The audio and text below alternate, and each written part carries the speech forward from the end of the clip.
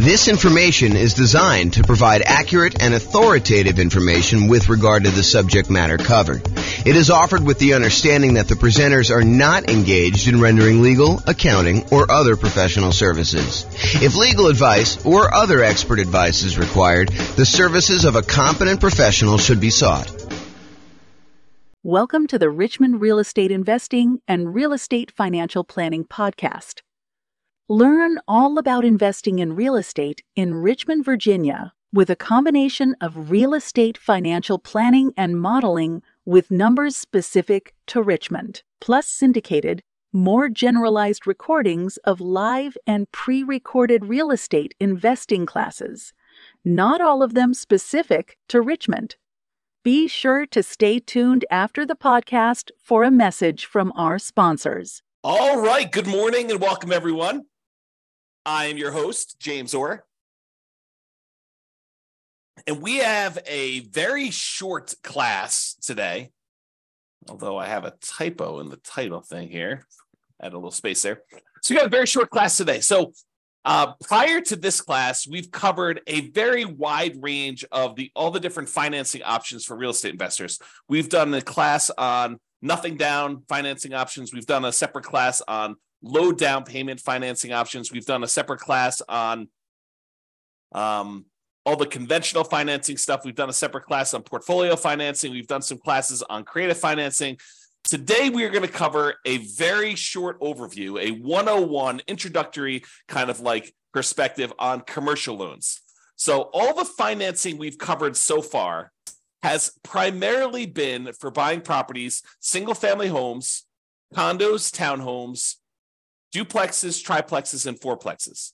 Today, we're going to really focus in on commercial properties, which are the loans you would typically use in order to buy 5 units or more. And that is really not my area of expertise. It's not my specialty. It's not something that we typically cover. So this is really going to be an overview so that if you're like brand new to real estate investing and you're wanting to know like what the different loan options are and how they all work, you know to go to do commercial financing once you get above 5 units. Okay, so if you want to go buy like single-family homes or duplexes, triplexes, fourplexes, condos, townhomes, detached single-family homes, all that stuff is all the stuff we previously covered. And I'm going to do a really quick review of all the different financing options that are available. And then we've got like one slide on the commercial properties, and we'll talk about how they differ. And then you can go seek out a lender who's going to do the commercial properties. One of the reasons why I'm not going to go into ridiculous detail about commercial properties and commercial financing specifically is it varies a lot.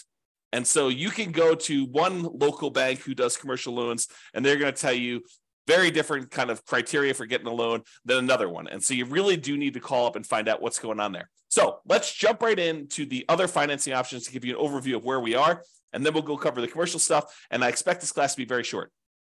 Okay, so when we talked before about the loans that people typically get, I forget what the exact numbers are. We covered this yesterday in the class on portfolio financing, but I believe it was over 60% of all the financing options used is going to be conventional financing.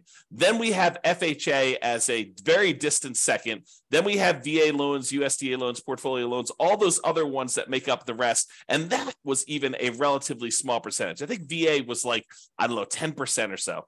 So and then the other ones are even smaller than that. So all of these different options that we've got kind of laid out here are all relatively small compared to the conventional FHA, VA kind of group of different loan things.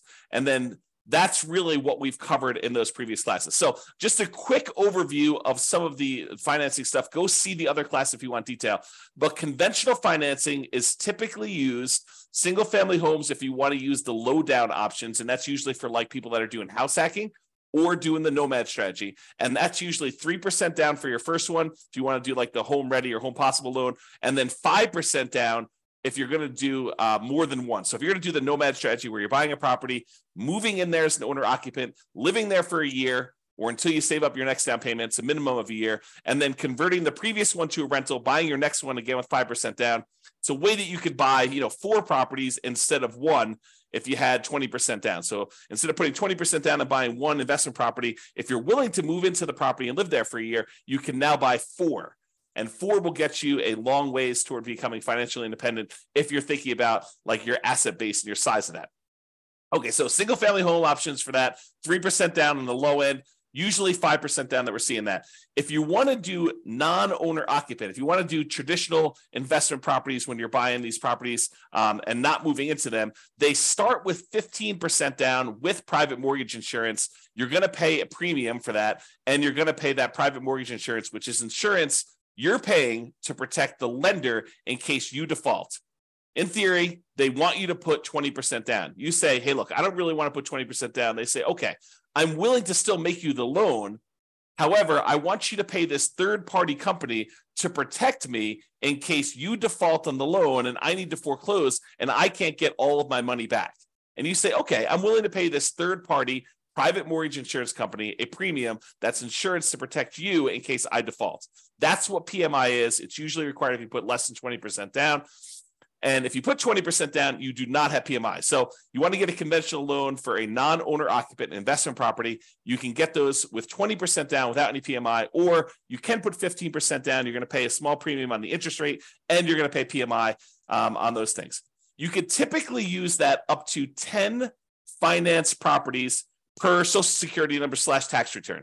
And this is when you're buying non-owner occupant properties. If you're buying owner occupant properties, there is no limit to how many conventional financing loans you can get. So it's one of the sort of carve-outs that if you want to get these great 30-year fixed rate financing loans on properties that become ultimately investment properties, then doing a strategy like house hacking or Nomad, where you're buying a property as an owner occupant, moving in, and then at some point in the future, either immediately getting roommates or at some point in the future, converting that to a rental after you've lived there for a year and you fulfill the obligations that the lender requires, because you'll sign a piece of paper at closing that says, for an owner-occupant loan, you're going to move into the property and live there for a year. So if you fulfill those obligations, then you can convert it to a rental. So if you're doing that strategy, you can do more than 10 conventional loans because you're moving in as an owner-occupant.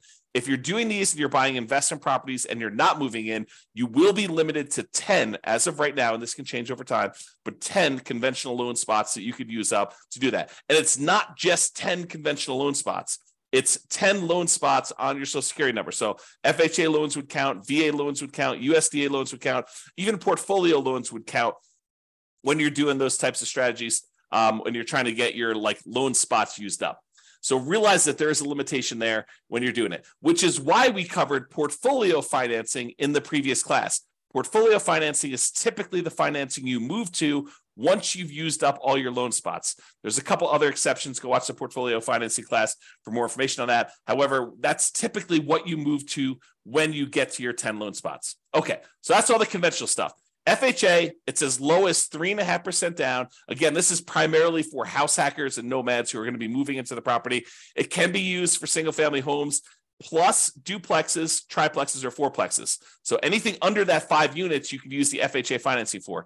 The two loan types that we typically use if we're buying these kind of like duplex, triplex, and fourplex properties are FHA and VA traditionally. Okay, you can do them with the other ones, but the low down options are FHA and VA for those. So down payment assistance is sometimes used with FHA, and that's for house hackers and nomads. It's probably not going to be for non-owner occupant investors. VA loans, it requires VA eligibility. So thank you for your service if you've done that. It is a nothing down loan program. And again, that could be used for single family homes as well as duplexes, triplexes, and fourplexes. The USDA loan is the other nothing down loan program, and that requires rural property. So you're not going to be able to use this loan in a big city. These are for like things on the outskirts of town in more rural areas. Use the USDA eligibility map in order to find out if the property you're considering is eligible for that nothing down financing. Just go and search out USDA eligibility map and type in the address of the property. It will tell you if it is eligible based on that. Again, these are nothing down, and they can be used for those single-family homes, not duplexes, triplexes, or fourplexes. And then portfolio loans, these are typically local banks that are not going to be selling their loans to the secondary market, rather. They're going to be keeping the loans on their books in their own portfolio. It is usually the next stop when you exceed your loan limits with conventional financing. There are other couple exceptions, like if you're going to go do a loan with your self-directed IRA or self-directed 401k being used as a financing, or if you're going to go buy an LLC at the start, you're going to do a partnership and you're bringing a partner, one or more partners in, you want to buy in the LLC to begin with, you can use portfolio financing to do those as well. Then you've got the whole creative financing family, owner financing, wrap financing, subject to. loan assumption, the lease option, lease purchase, rent to own, lease to own kind of family of things. All the agreement for deed, contract for deed, bond for deed, installment land contract, like all of those different options as well. That's all the creative financing stuff. And in those cases, you'll probably very likely be able to negotiate a low down payment option, if not a nothing down payment option, although there are some deals that would require some money down when you're doing those. Private money, going to grandma, asking her if she'd be willing to do a loan. The negotiation is wide open on those because it's usually based on your relationship with somebody. And the quality of deal can help, but it's primarily your relationship with grandma that determines whether or not that is going to be a good loan for you. And then finally, hard money loans. Those are people that are in the business of loaning money on real estate, very likely to be able to negotiate a low down payment, or in some cases, a nothing down loan option. In those, it's usually based on the quality of the deal. You know, a lot of times you'll hear 70% of the after repaired value is the maximum that they'll loan based on those.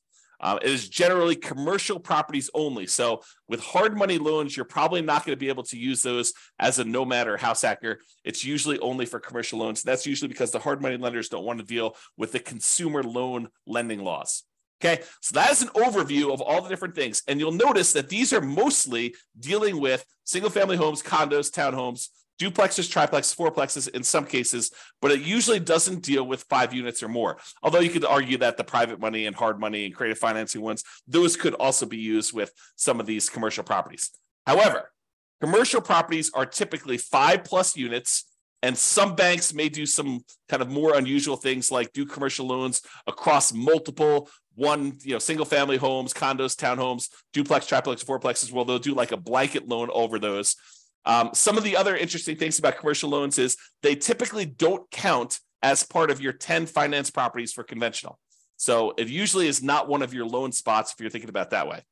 Another interesting thing about commercial properties, a lot of times when you're doing these other loans, they're going to require that you buy them as an individual and personally sign and personally guarantee the loan. So you'll go buy a property and you'll do conventional financing. They're going to have you personally sign, and you're not going to be able to buy an LLC. Not going to get into this discussion here, but sometimes people will buy the property, and then as soon as they own the property, they will go meet with an attorney, get proper legal advice on how to do this, and then they will deed their property into the name of an LLC. There's some weird things that happen with that as far as like your ability to do that without the lender being able to call the loan due. Not that they will, but they are able to call the loan due. But you'll want to get advice from an attorney on that. It's a gray area to say the least. However, when you're getting a commercial loan, you could usually use the LLC directly to borrow.